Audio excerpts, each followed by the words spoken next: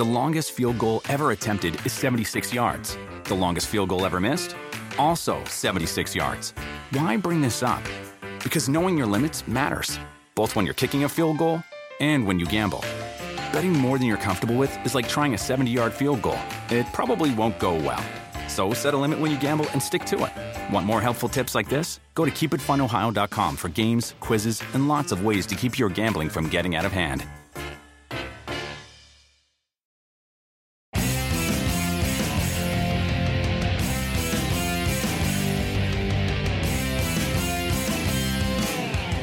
Thursday edition of PFTPM. We are 4 for 4 on the off week for PFT Live. And today we have a guest, unannounced.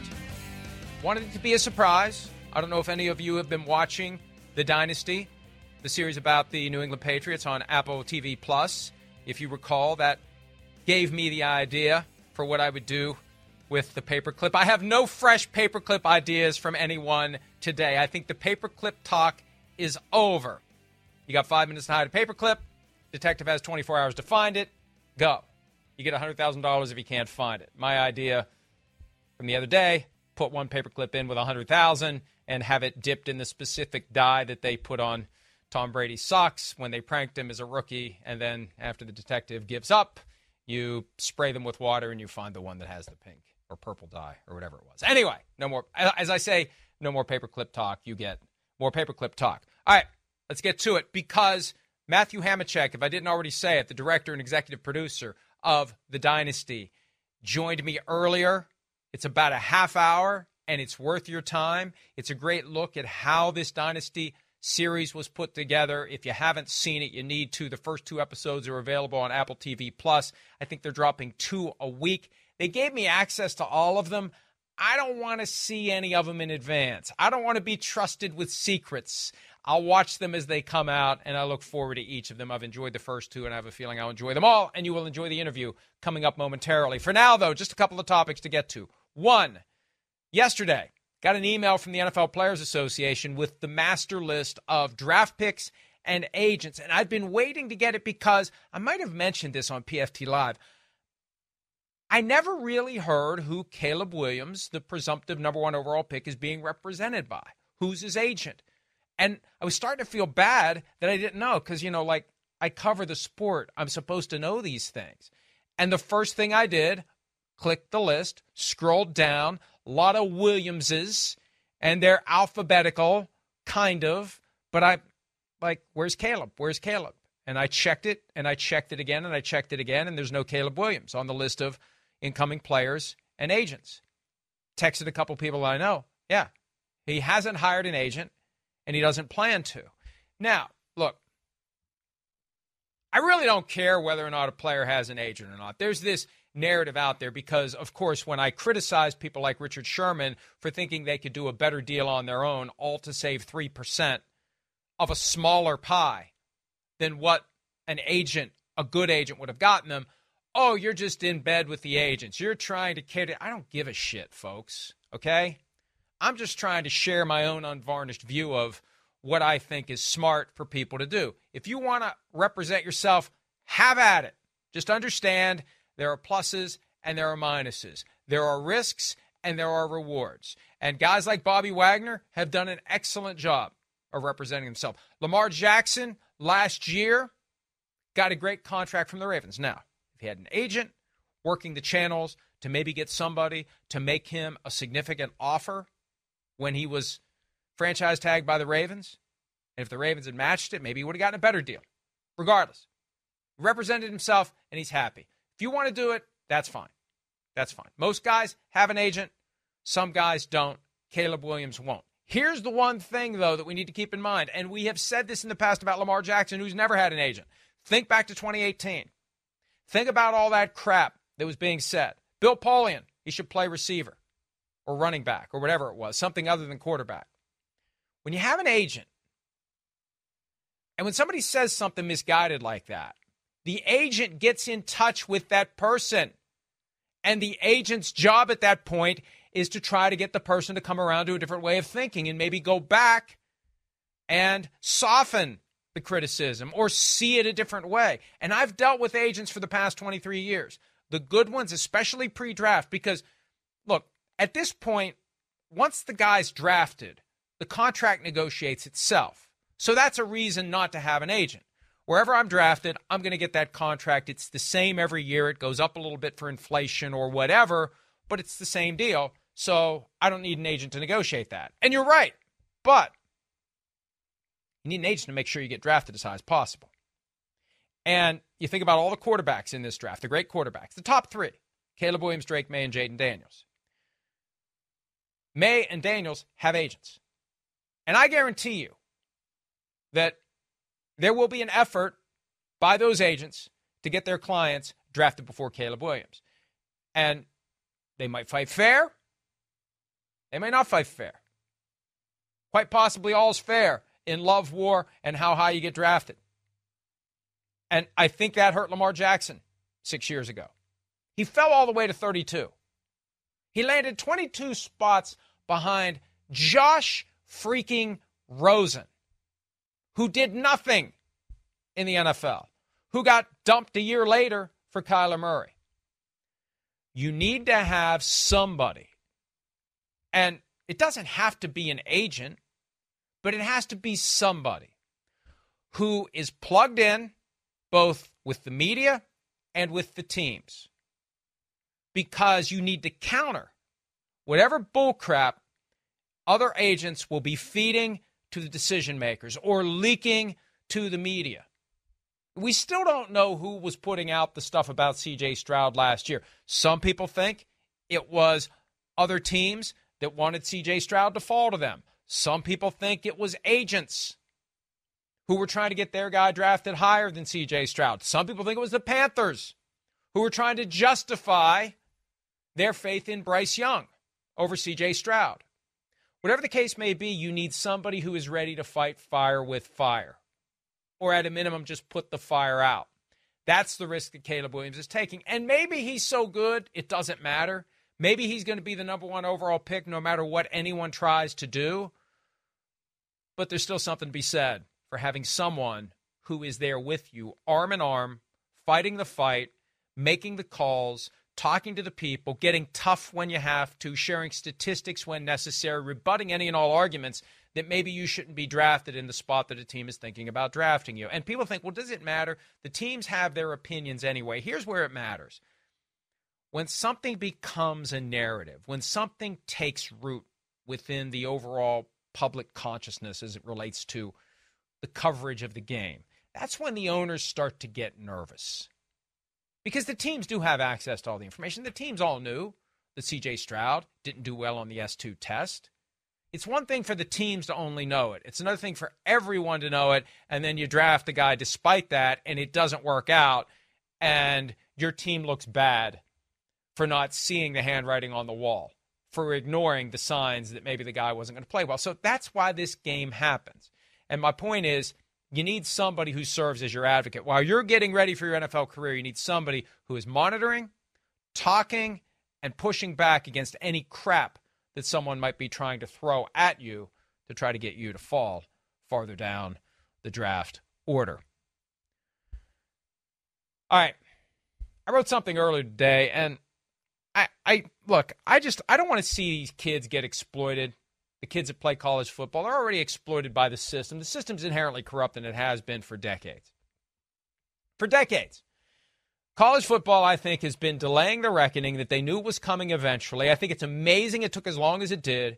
The antitrust laws ultimately are the weapon that will blow up the college football model, and it's in the process as kind of a slow-motion implosion. The NIL is the first step. At some point, they're going to have to pay these kids. The NCAA is just cover for widespread antitrust violations where these schools band together. They don't truly compete for the services of the players. They limit what they can give them, so we don't have a bidding war and we don't have teams get priced out of the market. Well, we're seeing it happen with NIL. NIL, that's the opening for EA Sports to come back and put its very popular college football video game on the market. Sports Business Journal reported today that EA is going to offer $600 each to 11,000 players, the 85 scholarship players on the various NCAA Division I programs, 134 I think there are right now. I did the math. it's a $6.6 million budget to have the names, the images, and the likenesses of the players that they can no longer rip off by just using the number or just using very vague general things. So we know who the guy is, but it's officially not him. I just think 600 isn't close to what the value is to the player. And you're going to have a lot of players who are just happy to be in the game. They're happy to get the $600. They don't realize you got to pay taxes on it. They don't stop and think that $600 really doesn't buy all that much. Is it a fair transaction? And this is where it hurts the players to not have a union, to not have a collective group that can stand up to the NCAA and or EA and say, sorry, that doesn't do it. You're not getting the rights to all these players under our group licensing program for $600 per person. It just doesn't cut it. It'll be interesting to see what happens, because I think what will occur is a lot of guys will just take that $600 plus a free copy of the game and run. And there'll be pressure on them by their friends, family, fans. You don't want to be the one that keeps the game from being realistic. You don't want to stand out like a sore thumb. Remember when LeVar Arrington refused to be part of the EA Sports Madden series, and it was just linebacker 56? He didn't want to be part of it. And they still made it clear it was him, which might have been another issue entirely. You don't want to be that guy. You don't want to be the guy that undermines the enjoyment that fans supposedly are going to have now that it's in the game, and all that stuff. So I'd like to think that somebody at EA has enough of a conscience that they realize $600, kind of screwing the kids. And yeah, they're probably going to take it, and they're adults. They've got the right to take it. They're old enough to vote. They're old enough to join the armed services if they want to. It doesn't mean you should screw them. Does it, EA? Somebody there, some executive who supposedly has a title that would suggest they're responsible for, not being an asshole. $600 is kind of an asshole offer, in my opinion. I would reject it, but then again, I'm not 20 years old and thinking about how much pizza I could buy for $600, and I get a free copy of the game. All right, last topic. I wrote about this morning. The Dak Prescott contract. We need to understand how much power Dak Prescott has over the Cowboys. $59.4 million cap charge this year. In a year where Jerry Jones, the owner of the team, has already said he's going all in. It's kind of hard to go all in. Kind of hard to push the chips into the middle of the table when you got one hand tied behind your back because of the Dak Prescott contract. And the Dallas Morning News suggested, and maybe somebody there heard this from the Cowboys, they're just going to do a simple restructuring, knock the cap number down to $40.9 million for Dak this year, which is a lot easier to manage. We don't need to do an extension. Well, you still need to do one in the next 12 months because there's still over $95 million. Without an extension, $95 million is going to count over the next 2 years. The question is, how do you load it up?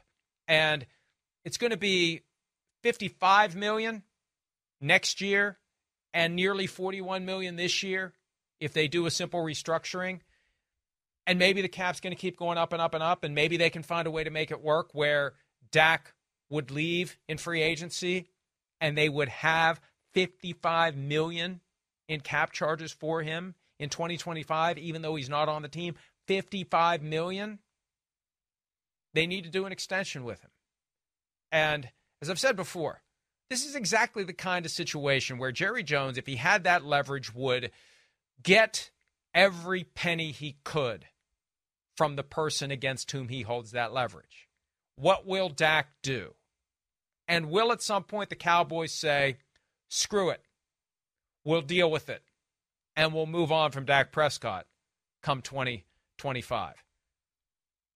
They need to get an extension in place now to kind of put this to rest, but there's a chance they do the simple restructuring, knock the cap charge down to 40, and then make a decision next year. But the or else, if they don't extend Dak next year, is a $55 million cap charge. All right, as promised, here is my conversation from earlier today with the director and executive producer of the Dynasty on Apple TV+, Matt Hamachek.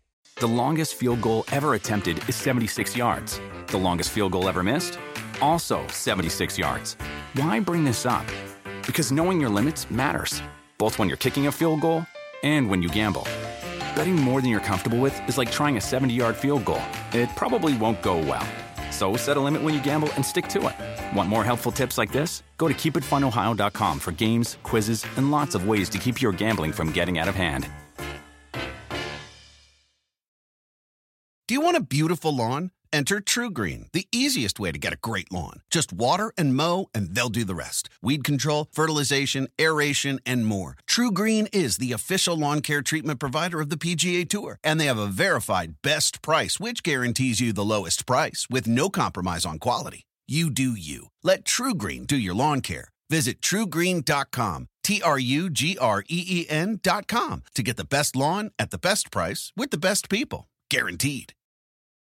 With the Wells Fargo Active Cash Credit Card, you can earn unlimited 2% cash rewards on purchases you want and purchases you need. That means you earn on what you want, like trying out that new workout class, and 2% cash rewards on what you need, like a foam roller for your sore muscles. That's the beauty of the Active Cash Credit Card. It's ready when you are, with unlimited 2% cash rewards. The Wells Fargo Active Cash Credit Card. That's real life ready. Terms apply. Learn more at wellsfargo.com/activecash.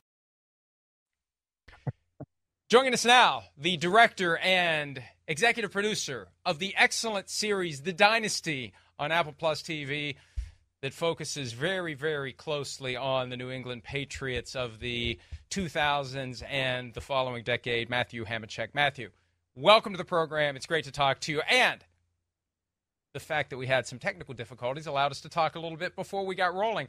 I probably enjoyed that more than I'll enjoy the interview, although it's up to me to make sure that we both enjoy the interview. Good morning and hello. Yeah, good morning. Thanks for having me on. Somehow, a Packer fan and a Viking fan have found themselves sitting here talking about the New England Patriots. Yeah, that's right. I've done some research on you, and I know that you're a Packers fan. So before we get into any of the Patriots stuff, I want to know, who do you blame for the fact that the Packers only made it to one Super Bowl during all the years they had access to Aaron Rodgers? You got to blame one person. Who do you blame? One person. I'm on my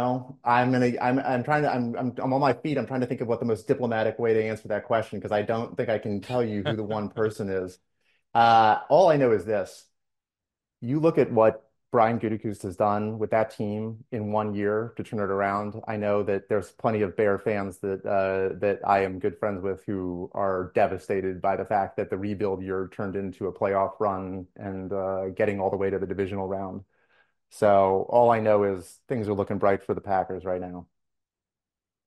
Oh, absolutely. And that was very diplomatic and tactful on There we go. your There we part. go. But let's There we see. go. Let's see. Hey, it was one Super Bowl with Favre, one victory, one appearance with Rodgers. We'll see what they can do with Jordan Love. But already people thinking ahead to next year are starting to circle the Packers as a team that may get back. And if they're like, if last year wasn't an aberration, get used to the Packers still being a contender and a serious threat to get to the Super Bowl every year. All right, let's talk about the team that was a serious threat to get to the Super Bowl every year, it seems like, from 2001 through 2019, the New England Patriots.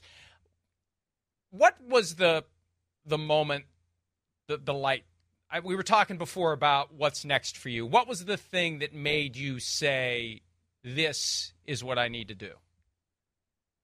Well, I had been working on a doc series about Tiger Woods for HBO in 2019 into 2021, and that doc series had been inspired by a book that had been written by Jeff Benedict, and Jeff Benedict had written the book that is the inspiration for this, and he basically said, "Would you be interested in this?"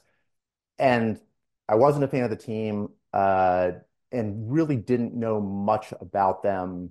But I thought that the idea of a series about the New England Patriots, if it could be done in a way that really got into the characters, got into something beyond the X's and O's and the hoisting of Lombardi trophies, was what could make this thing interesting. And the other part of it was a chance to talk to the 70, players, the coaches, the front office folks, the league officials, and the rivals, and just saying, okay, as I started to do more research, what became clear is that there had been, like, Halberstam had written this incredible book called Education of a Coach in 0405 about the first part of the dynasty, about Belichick, and Tom had had his doc series. And there was always these like very, very specific lenses through which the story had been told in the past. But what if we get everybody together? They're all on the record. This is not the anonymous sources, articles that people have read. You can sit back and let these people tell their stories, and maybe we can get to the thing that people like me who didn't grow up Patriots fans are actually interested in, which is sort of the unvarnished telling of this story, where you get into things like Spygate and Deflategate and Hernandez, and really talk about how something's created by people, and then also talk about how it comes to an end. How different is the docuseries from the book? Well, I think the biggest difference is basically the first 5 chapters of the book are really about Robert Kraft's backstory and his life, and we sort of condense all of that into a 2-minute pod in the 3rd episode. So I think that's the biggest difference between the book and the series. And then beyond that, I think it's just having everybody on the record is very different than, reading about something unfolding in the book, because you can look at a person's face and you can see how they are processing information. And there's sort of no better example of that than Tom and Bill in the series, right? You get to really look at them. And I think one of the things that people will see, especially in the back half of the series, is that Tom is vulnerable in a way that I don't think you've really ever seen him before, because I've now combed through, we had access to like 35,000 hours of archive, and I've seen almost all of his interviews that he's done, whether it was for the Patriots, whether it was with NFL Films. And I think we got him in a place where he was reflective, but also really willing to go back to what it was like to be in the room when all of this stuff was happening. And so, that's, to me, the best part about making a documentary, is that, you really get to talk to these people and let them tell their stories. One of the reasons I jumped at the chance to do this, Matthew, is as my wife and I were watching the first episode the other night, she blurted out halfway through it, how did they get all these people to do this? So my question to you is crafted by my wife. How did you get all those people to do it?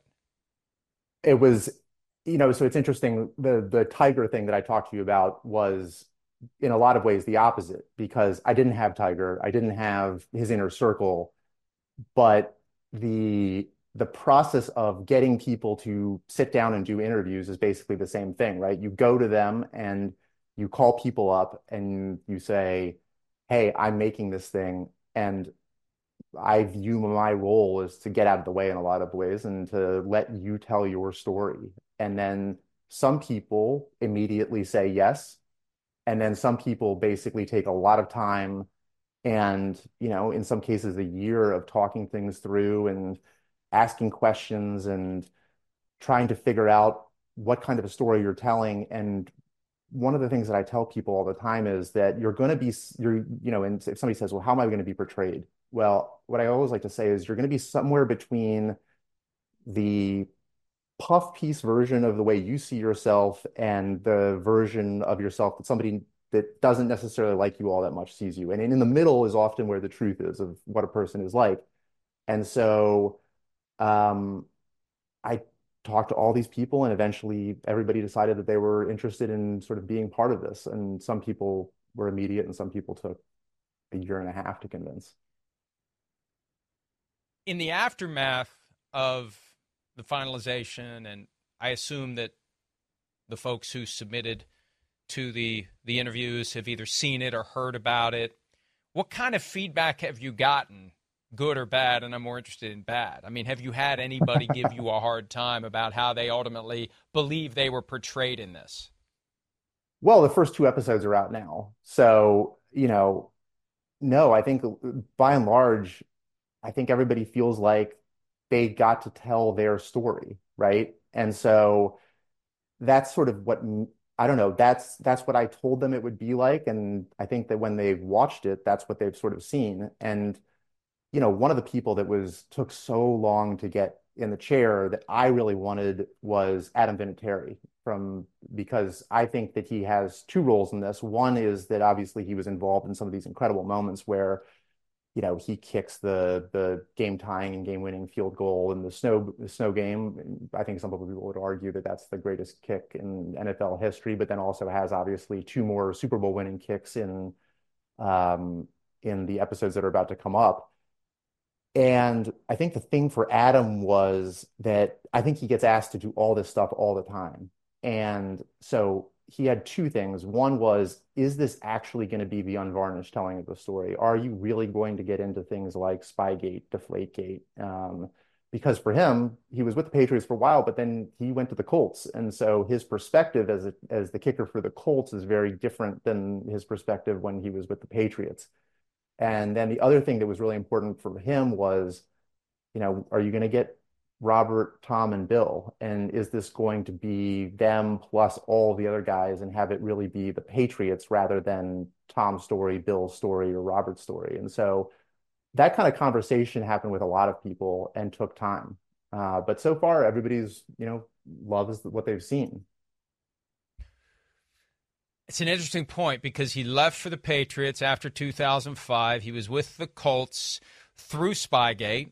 He was with the Colts in Deflategate, which the Colts instigated. I don't want you to disclose spoilers. That's not my goal. And I had the opportunity to watch all the episodes in advance. I didn't want to do it because I can't be trusted with that information. But you got my interest now. Do we have Vinatieri chiming in on his perspective of the cheating allegations, whichever cheating allegations they might be? Yes. The answer is yes. That was one of the things that I talked to Adam about before I came out to film with him in his house in Indianapolis. I just want you to know, like, that's one of the things I want to talk to you about is talking about what it was like to be on the Colts. How did the team view the Patriots at the time? And we have to be able to get into that. And to Adam's credit, he was like, heck yeah, let's go for it. So yes, he gives the perspective that the Colts had at the AFC Championship game in the 2014-15 season. So yeah, and we go and we have an entire episode about Deflategate. And I think the thing that's interesting about that moment is, and Jackie McMullen, great journalist, says this. She sort of says, did it happen? Maybe it did, probably it did, but what the heck is that going on right now? And what she means by that is, I remember finding this piece of archival footage from one of the national morning shows, and the main pundit or host of the show goes, so we lead our day today with the ongoing Deflategate scandal, and then talks about wherever they are in the court system at that point in time, and then he goes, and in other news, ISIS has beheaded a hostage, and it's like what's going on with ISIS has somehow become the secondary news in our country because we all got wrapped up in this story and obsessed over it. And one of the things that Michael Strahan said when I was interviewing him for this, because obviously he and the New York Giants are the two, the team that has provided the greatest challenge for the Patriots. We were talking about the Christopher Nolan Batman movies, and there's a line in one of those movies where the character says, you either die a hero or you live long enough to see yourself become the villain. And the way that applies to the Patriots is fans like you and me who have our team that we root for, oftentimes our teams sort of die a hero. They may get to one Super Bowl every 20 years, and that's it. And then nobody sees them back there again, but the Patriots kept winning and winning and winning. And when you do that enough, you become the evil empire. And then when things like Spygate happens, that's when, you go from just the person that people are sick of winning to embodying that, like I said, the moniker of the sort of the evil empire. And it's one thing to hear people talk about that, but one of the things that we had was access to all of this footage. I think I think one of our post supervisors put it together, and they found out that if you filled up two Mack trucks with tapes, that's how much archival footage we got for this. Wow. And we have were in the locker room when Bill is addressing the team about the Spygate scandal, and then you're in the locker room when the team starts to win and go on that undefeated season. And an editor that was working on the project, who is an actual diehard Patriot fan, he sort of said it's like you're watching the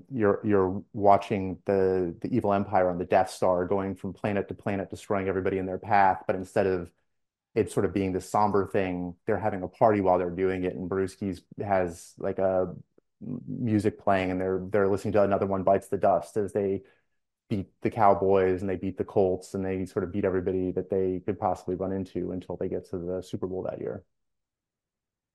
So I followed and covered Spygate very carefully, and we know what happened there. They went on the great run, as you said. Deflategate, same idea. They come back and win the Super Bowl, and Tom Brady unlocks a higher level of achievement with fully and properly inflated footballs. In between, though, and again, I haven't seen all these. I don't know if this is going to be part of it. Spygate 2, the scandal that broke on the Friday before Super Bowl 42. How much of that makes its way into the Dynasty? Because I know there are some people who believe, they won't say it because they don't want to be perceived as making excuses, and maybe they say it in this, that thing happening when it did and the way the league came down on them when they did just before Super Bowl 42 is one of the reasons why they lost that game to the Giants and didn't go 19-0. You're referring to the accusations that they filmed the walkthrough of the Rams in 2001, which came out basically the night before they played the Giants in the 2007-2008 season. And the answer is yes, we go into that. And it was a story that broke in the Boston Herald. Yes, the answer is yes, and it airs this Friday, and is a fascinating story because I think that it just added to the way that the country felt about the Patriots, right? It was enough that they had already been caught from Spygate against the Jets at the beginning of that season, but then even though the accusations were ultimately proven to be false and the Boston Herald ran a retraction, it still made it feel like we were all collectively Giants fans in that Super Bowl in the country, and everybody was sort of rooting for the big bad Patriots to finally sort of meet their match. And so I think that, again, the thing that I really love about these stories is how you can sort of occasionally turn a mirror back on the audience. And I think one of the things we really go into in both the Spygate and Deflategate stories is what it said about the rest of the country and how they viewed the Patriots and what they were hoping for in these big games. And so it's not only a story about the characters in the building, but it's also a story about sort of us and how we viewed this team over time.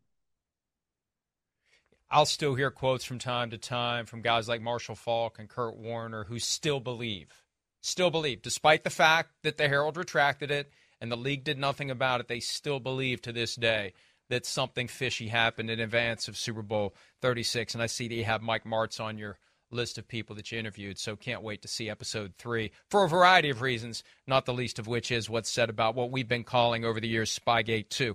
I've got so many other questions I can ask, and I don't want to take up too much of your time. What's the best thing that ended up on the cutting room floor? Oh my gosh. We interviewed so many people that just didn't like.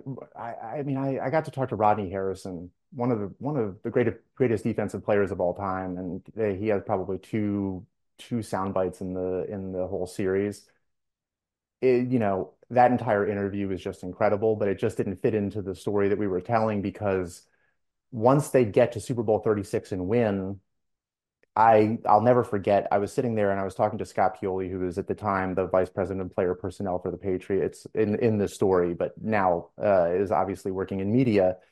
And he told me this great story about how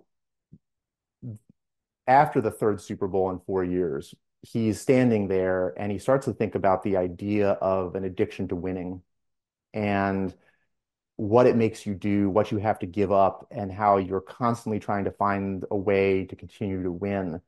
And what it made me realize was that once they get to the top in Super Bowl 36, that the next two are very, very similar. And to spend the time to go and say, okay, well, They get to Super Bowl 36, they win that. Then into the 2002 season, they don't make the playoffs. And then the next year they cut Lawyer Malloy and they bring in Rodney, and then they win again, and then they win again the year after that. And I could have detailed all the AFC Championship games, and there's just incredible stuff there. But it's not that if you're doing it that way and this sort of very linear, and then this happened and this happened, this happened, then you're just sort of like you're a collector of facts, and that's not really storytelling. And so when Scott talked about that and talked about this idea of the addiction to winning and all of that, it felt like the right place to then pivot to the idea of Spygate.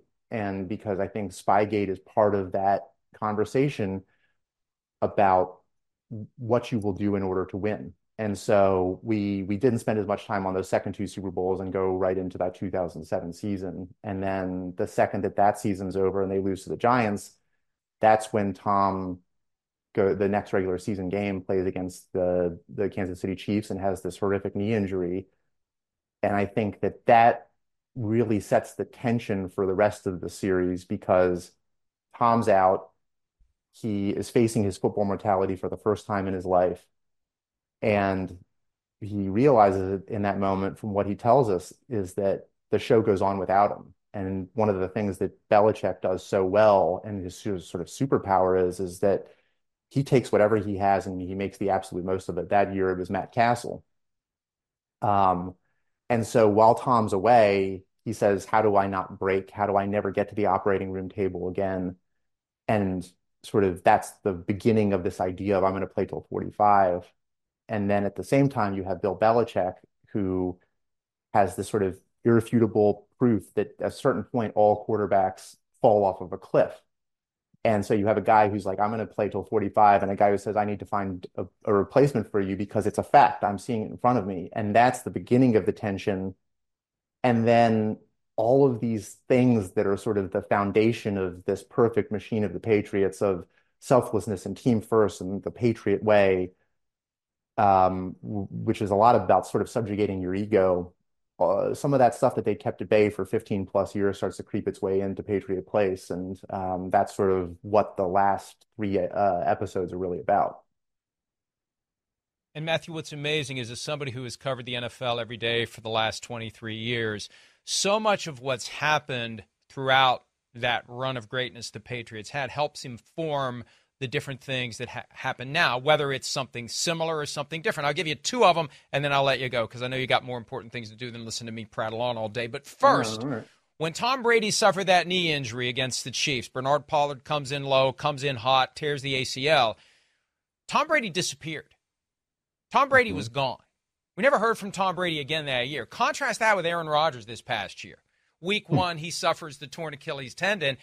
And we hear as much from Aaron Rodgers, if not more from Aaron Rodgers, throughout the entire year. I'm not making a judgment. I'm not saying what's right or wrong. It just really is as stark of a difference as you can imagine. And it made me think of Brady. Like, this guy keeps talking and talking and talking. Brady was just gone, and the game did move on without him. And it's almost like he understood that's how it worked. And maybe Rodgers' mindset is, I really don't want it to move on without me. I think that's one of the things that you'll notice about Tom throughout the entire series, which is that he really did buy into the culture that was created there. It was something that him and Bill did together with Robert. And, one of the things that the people talk about later is that part of that culture was that at the beginning of every season, they would sort of have it throughout the season, they'd have these low light sessions. And the first person that Bill would talk about a lot of the times was Tom. And Tom, I think, for a long time knew that by taking some of that and having it be said in front of other people, it created that feeling of, well, if a rookie's watching this and they're saying, I mean, Matthew Slater says it, he says that, but that's Tom Brady. And he's won at the point in time that Matthew Slater's talking about. Tom's a four-time Super Bowl champion. And if he can say that about Tom, then he can say it about all of us. And that's the part of that selfless culture of not being out there. It's one of the things that Bill always talked about, and you see him saying it to them in the locker room, is nobody wants to hear from you guys. Keep your mouth shut and just, play the game. And like I said, the series is as much about the creation of this perfect machine and them sustaining it for a really long time until eventually there were starting to be cracks. And that's like what we start to watch and detail in those last 3 episodes. We once had Terrence Porkchop Knighton on our morning show, and he told the story of how he was asked by a reporter during training camp about how one of his teammates was doing, and he praised the teammate. And Belichick destroyed him for it because it's not your job to talk about anything but your job. And there was a moment in the second episode where I thought of that because they asked Tom Brady after one of the games how he played, and he said, you need to talk to the coach about that. And it's that message of you never say anything about anything. That's not your job. That's my job.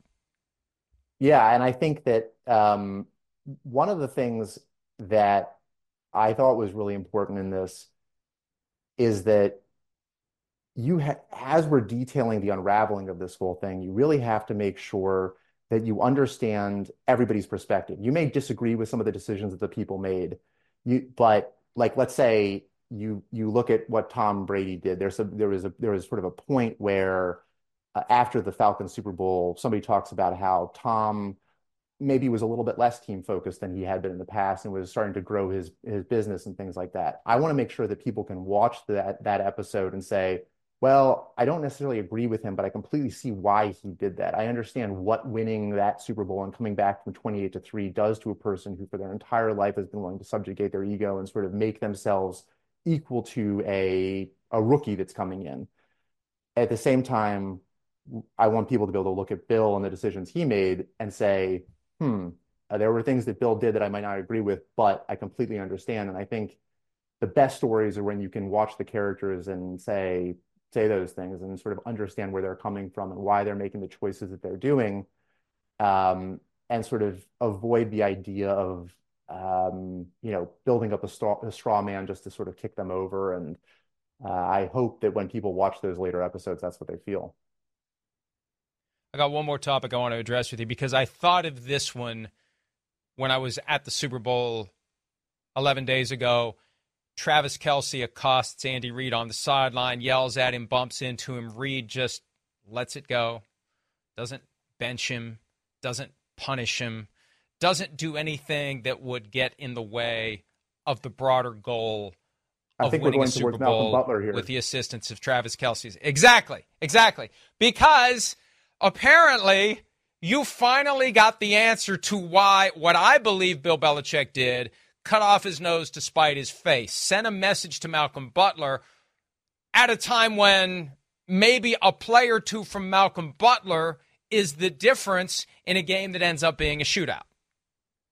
I think that what you see in that episode is what's so great about the Patriot system, the Patriot way, is that, like I said, they kept this thing at bay for a very long time. But I think there's a level of mental exhaustion that also comes into play because of how rigid the system is and the culture is and everything. When you win at the end of the year and you're hoisting the Lombardi Trophy over your head, all of it's worth it. But what happens when the players feel as if a decision has been made that may have cost them that, but they still had to go through a really, really tough year? And yes, we ask everybody basically, and you see me do this, what happened with Malcolm Butler, and one person gives an answer that I think gives you a much bigger clue as to what happened. But I think the important thing there is that you also see the team sort of unraveling a bit. And one of the journalists who was actually in the locker room with the Patriots afterwards, half jokingly, but half seriously, says that it felt almost like there was a mutiny beginning to form after that Super Bowl was over. And so, there were so many different moments where I was sitting and asking these questions and my jaw was on the floor, and hearing the players talk about what it felt like in that locker room afterwards was certainly one of them. Last one for you. And I hate to say that because I have a bad habit of making that commitment, not honoring it, but I'm going to try. Last one. Yeah. Given what you learned over the period of time that you directed the Dynasty and all the interviews, everything you watched, everything you felt, everything you amassed. Scale of 1 to 10, how surprised were you when, after this past season concluded, it ended between Bill Belichick and Robert Kraft? Well, that's a great question. I think that when you watch the series, the answer is I was shocked. I think Bill's obviously the greatest coach of all time, if not one of, whatever category you want to put him in. But I think that when you watch the series, you'll see the breadcrumbs of the reasons why everything in the building is sort of the way that it is now. And you really get an insight in the 10th episode in a lot of ways to what was going through Robert Kraft's mind as he's sort of trying to deal with the fact that that Eagles Super Bowl really affected not only the team, but really affected Tom. And I think there's this realization of, at some point in time, everybody's not going to be able to be together. And what can he do or not do as an owner to affect how that plays itself out? But the thing that was really remarkable to me in talking to him about that was he was deeply convinced that there was a way to make sure that they stayed together, even towards the end of everything. And that was always his desire, because in his mind, it was pretty simple. I've got the greatest coach and the greatest player in the history of this game. I will do anything to make sure that they're together as long as humanly possible. And, he details how, in a lot of ways, he turned the thing over for most of those 20 years to Bill to make all of those football decisions. But in that last episode, talks about how basically for the first time in 20 years, he stepped in and tried to make sure that they stayed together as much as possible. And having insight into that kind of the way he was thinking and the way he was trying to manage that situation is also fascinating. It sounds like that Eagles Super Bowl loss really was pivotal, and it's not surprising. We had that game on NBC, Matthew, and I remember walking into U.S. Bank Stadium for our rehearsals, and I looked up, and they had these huge banners of the quarterbacks, and you see Tom Brady, and you see Nick Foles. And my first thought was, what the hell are we doing here? Like, why are they even playing this game? Tom Brady versus Nick Foles, are you kidding me? Which made the outcome even more stunning, especially when, like I said, the feeling was you use Malcolm Butler, a play here, a play there, and the Patriots end up with more points than the Eagles in that game that ended up being a shootout. All right, this was excellent. I appreciate you giving me so much time. I appreciate the work you've done. This series has been great so far. I can't wait to see what's next, and I can't wait to see what's next from you. I think you really are gifted at what you do. You do a great job at telling stories based on real-life events, uncovering stones that we didn't even know had anything under them. And I know it takes a lot of work, and it takes a lot of effort, and it takes a huge commitment. And I appreciate what you do, and I appreciate some of your time. And again, we look forward to seeing the rest of the Dynasty. And it takes a great team. I worked with 56 people on this thing that, all spent so much time away from their families and giving up so much. So kudos to them, too, for everything that they gave for this. Well, appreciate that very much, and we hope to talk to you again down the road. All right. Thank you. Appreciate it. The longest field goal ever attempted is 76 yards. The longest field goal ever missed? Also 76 yards. Why bring this up? Because knowing your limits matters, both when you're kicking a field goal and when you gamble. Betting more than you're comfortable with is like trying a 70-yard field goal. It probably won't go well. So set a limit when you gamble and stick to it. Want more helpful tips like this? Go to keepitfunohio.com for games, quizzes, and lots of ways to keep your gambling from getting out of hand. Do you want a beautiful lawn? Enter True Green, the easiest way to get a great lawn. Just water and mow, and they'll do the rest. Weed control, fertilization, aeration, and more. True Green is the official lawn care treatment provider of the PGA Tour, and they have a verified best price, which guarantees you the lowest price with no compromise on quality. You do you. Let True Green do your lawn care. Visit truegreen.com, TRUGREEN.com, to get the best lawn at the best price with the best people. Guaranteed. With the Wells Fargo Active Cash Credit Card, you can earn unlimited 2% cash rewards on purchases you want and purchases you need. That means you earn 2% cash rewards on what you want, like season tickets to watch your favorite team, and 2% cash rewards on what you need, like paying for parking. That's the beauty of the Active Cash credit card. It's ready when you are, with unlimited 2% cash rewards. The Wells Fargo Active Cash credit card. That's real life ready. Terms apply. Learn more at wellsfargo.com/activecash. All right, thanks again to Matthew Hamachek. Now it's time for the best of your questions on this Thursday edition of PFTPM, and I'm only going to answer the best because I have a feeling we've already gone on for nearly an hour here. Okay. PFTPM Posse is your cell service, currently down too. If today was your regularly scheduled day to leave the house and run errands and your cell service is down, would you postpone your errand day? My cell service isn't down. If my cell service was not working, I probably wouldn't leave the house. Think of the fact that as a species we survived for thousands of years without this thing that we no longer can survive without for more than a few seconds. My wife misplaces her phone around the house all the time. I never do because I feel like I have to have it in my hand or in my field of vision wherever I am. And see, I got the PFT sticker on the back. This thing has been a lifesaver. The PFT sticker. Do I have it upside down? I do. Whoop. Here we go. The PFT sticker is great because when you put the phone face down, it tends to blend in with the scenery. It's hard to find it.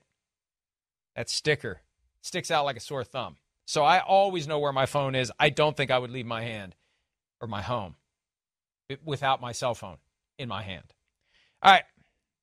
PFTPM Posse, I was rewatching the Bill Belichick of Football Life, and he said, I don't want to be like Marv Levy and still be coaching in my 70s, yet he's 71 and taking at least 1 year off before resuming his coaching career all over again with a brand new team. I think it's very easy to say, I don't want to coach when I'm 70, and then you get to 70 and you're like, what the hell am I going to do? It's all he's done for 50 years. Stats. Guerrera. Remember Stats? Used to produce PFT Live. His mother says 80 and out. She wants to get to 80 and then she's happy to die. And you know what? I kind of like that thought too.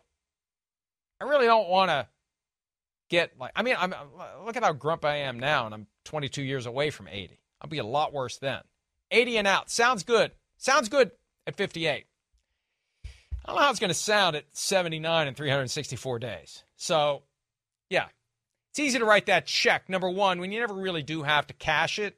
And number two, you're going to feel differently when you get to that age that at the time you're saying it seems incomprehensible. But the reality is we're all going to get to that age if we're lucky.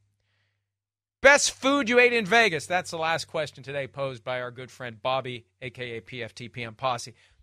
There was a place we went to a couple of nights. Went Monday night and then decided to go back Thursday night. Took the PFT writers there. All four. Now, the steaks were really good, but they had a really good pork belly appetizer. It had an oyster on it, of all things. But the pork belly was incredible. And they also had these little mini lobster rolls that were really good. So a couple of really good appetizers. I also had a great New York strip at the hotel that we stayed at for the weekend. We were at Mandalay Bay all week long. We moved to a different hotel at the end of the week where there was no casino. It smelled like heaven inside. We decided to just chill on Saturday night. We got room service. I got a New York strip that was pre-cut. Like Mom came in and cut it all up for me, but it was just sliced perfectly. It was so friggin' good. It was, I'm just getting hungry thinking about that. All right, Patrick Mullen, more important questions. The Dolphins are $52 million over the cap and went all in with an F-Dem picks mode to ingloriously get knocked out of the playoffs in round one. If they stagnate or regress this year, are the GM, Chris Greer, and head coach Mike McDaniel on the hot seat? Well, the one thing we never know about the hot seat is the temperament of the person who controls the flame. What's the owner going to do? And one of the problems with being competitive but not a high-end contender is you may get an owner who thinks, and I could do better. We have flaws that aren't being addressed. We have a coach who's taking us to solid regular season, playoff contention. We get in and we go 1-and-out. Now, Tyreek Hill has already said no excuses this year.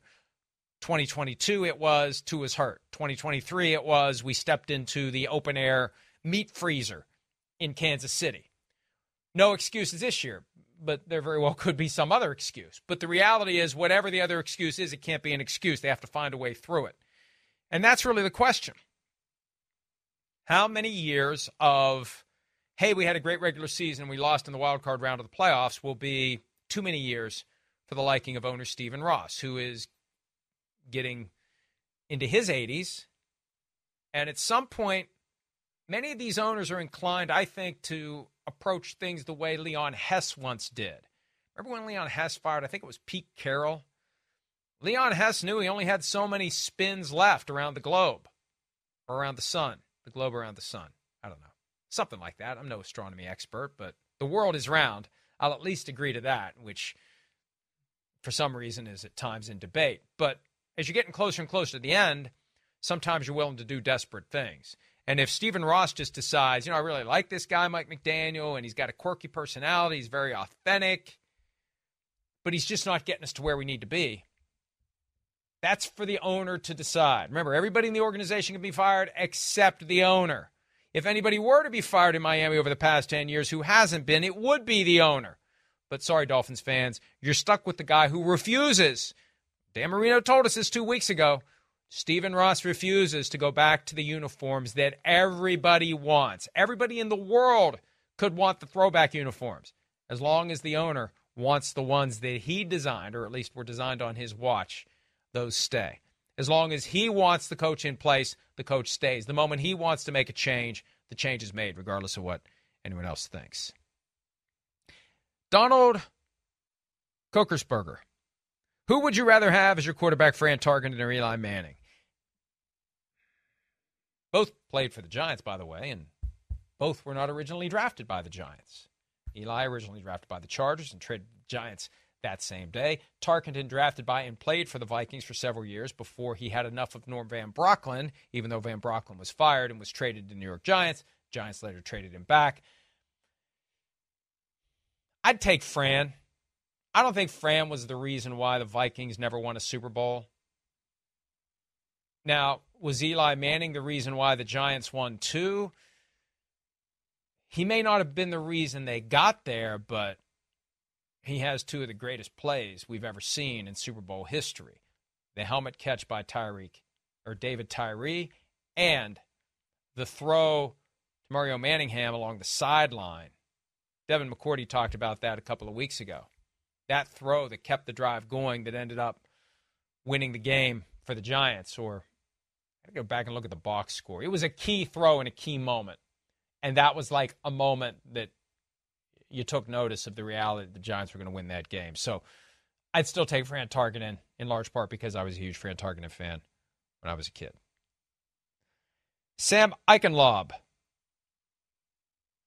a.k.a. Florio's Paperclip. How often do teams call on superstar or untouchable players that aren't publicly known to be available for trade? I remember a few years back, Washington was rumored to offer something like 5 first-round picks for Mahomes.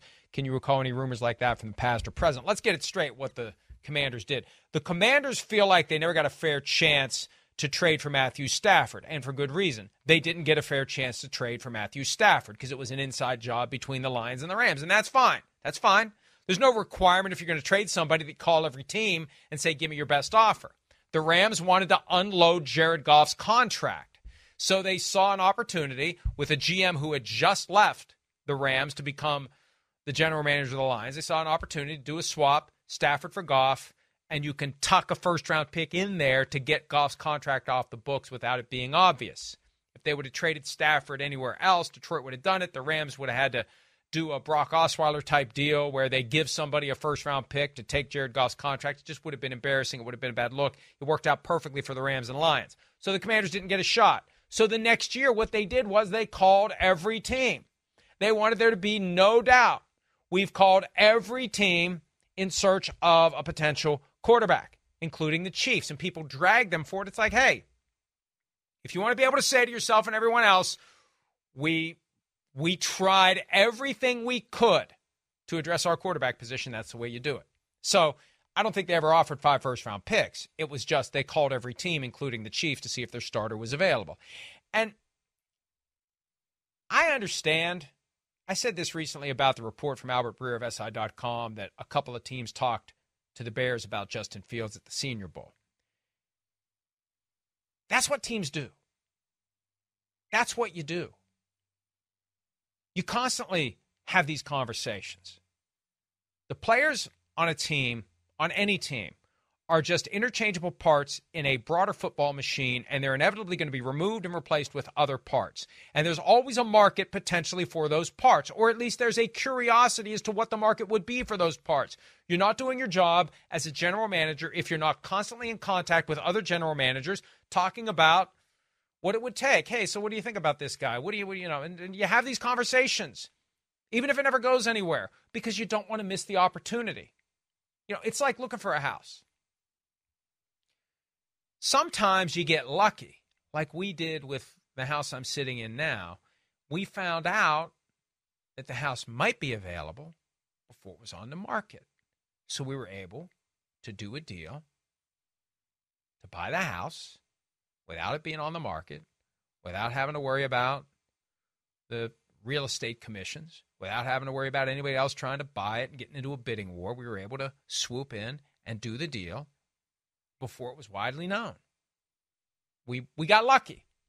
You make your luck as an NFL executive by being plugged into the network to know when these opportunities are going to arise, when you're going to be able to buy a house before it goes on the market. That's really what they're trying to do. That's why they're having these conversations. You want to be aware of that opportunity to buy a house before the house is on the market, because you got a chance to do a better deal if you have a motivated seller and you're ready to move. And it's easy and it's simple and it's quick.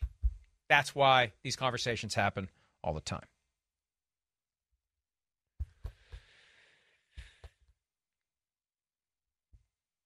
NFL leads. Now that the season is over, I am rewatching The Sopranos as it is the greatest show ever created. If you could have played a character on the show, and if you were imbued with acting skills somewhat north of Gronk, it's a very low bar, who would you play?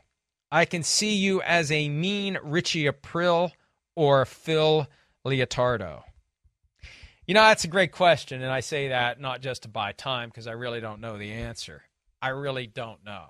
I would have wanted my own character. I would have wanted to create my own story. I would have wanted to find a way to fit into the overall experience and arc of Tony Soprano. I would have wanted to be the guy in the members-only jacket that puts the bullet in his head after the screen goes dark. I don't know. All right, good question, though. And I haven't watched it in a long time. I don't know that it's the greatest show ever. Maybe it's the greatest of its genre, but I don't know. I still like Seinfeld, and I still watch Seinfeld all the time. Speaking of TV, the real Swole Pez. I might have gotten that wrong. I'm doing the best I can.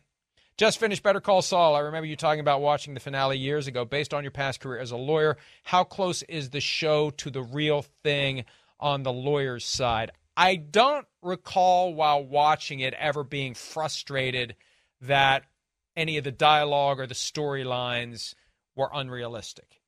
A lot of the stuff that Kim does when she's working for HHM, reviewing documents deep into the night, I've lived that. That is part of it. Some of the office politics were pitch perfect. Now they've created very unique and memorable characters that get thrust into these otherwise ordinary situations. But I never recall anything about it seeming incorrect. It's over the top. It's farcical at times, the way that Saul Goodman, a.k.a. Jimmy McGill, operated. But a lot of the stuff you can tell, and I don't know anything about Vince Gilligan's background, but somebody involved in the process of writing that show had practiced law and had a knack for making sure that it was all kind of pitch perfect, even if it involved storylines and characters who were way over the top. All right. I probably need to wrap this up. I'm just looking for something else. One more to wrap up with. Let's see.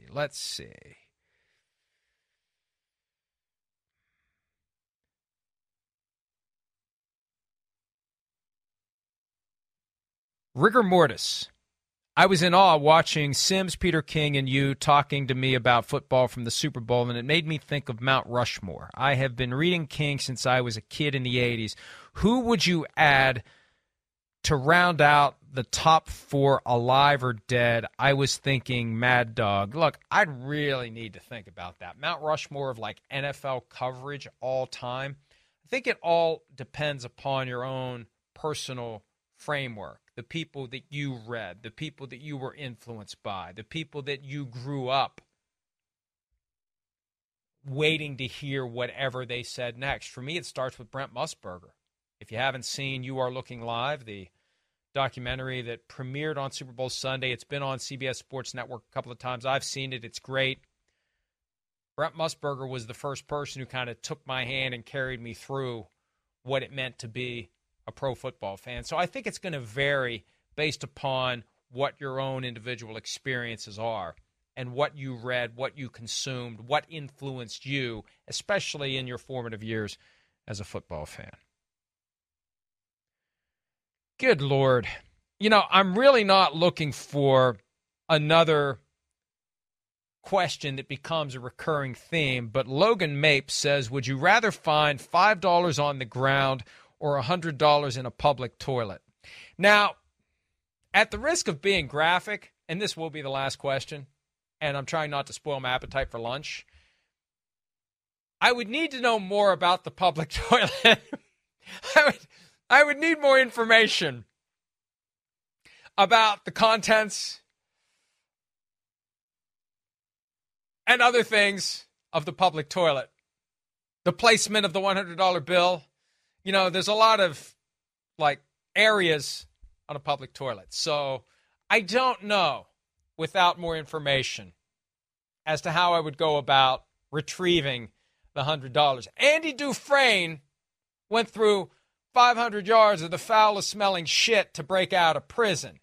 I don't know for $100 how much of it I want to stick my hand through, frankly. And on that happy note, enjoy your lunch or your dinner or your breakfast. Thanks again to our guest today and Matthew Hamachek of the Dynasty. And we're going to sign off. Maybe we'll do one tomorrow to wrap up the week. Maybe we won't. Either way, Monday, PFT Live returns. Tuesday, we're in Indianapolis. Wednesday, we're in Indianapolis. Thursday, we're in Indianapolis. And next Friday, we also will be there talking to coaches, general managers, and prospects as the 2024 offseason begins to hit overdrive. It's coming next week. Thanks again for some of your time. Check us out around the clock at ProFootballTalk.com, and see you again tomorrow.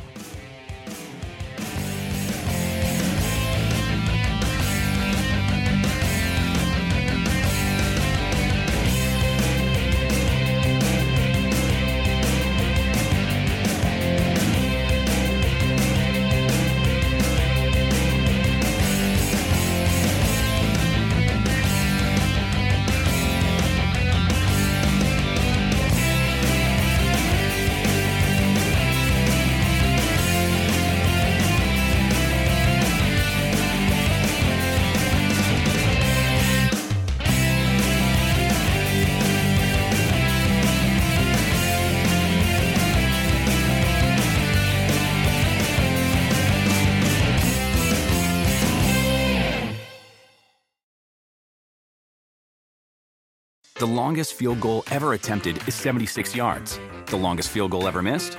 Also 76 yards. Why bring this up? Because knowing your limits matters, both when you're kicking a field goal and when you gamble. Betting more than you're comfortable with is like trying a 70-yard field goal. It probably won't go well. So set a limit when you gamble and stick to it. Want more helpful tips like this? Go to keepitfunohio.com for games, quizzes, and lots of ways to keep your gambling from getting out of hand.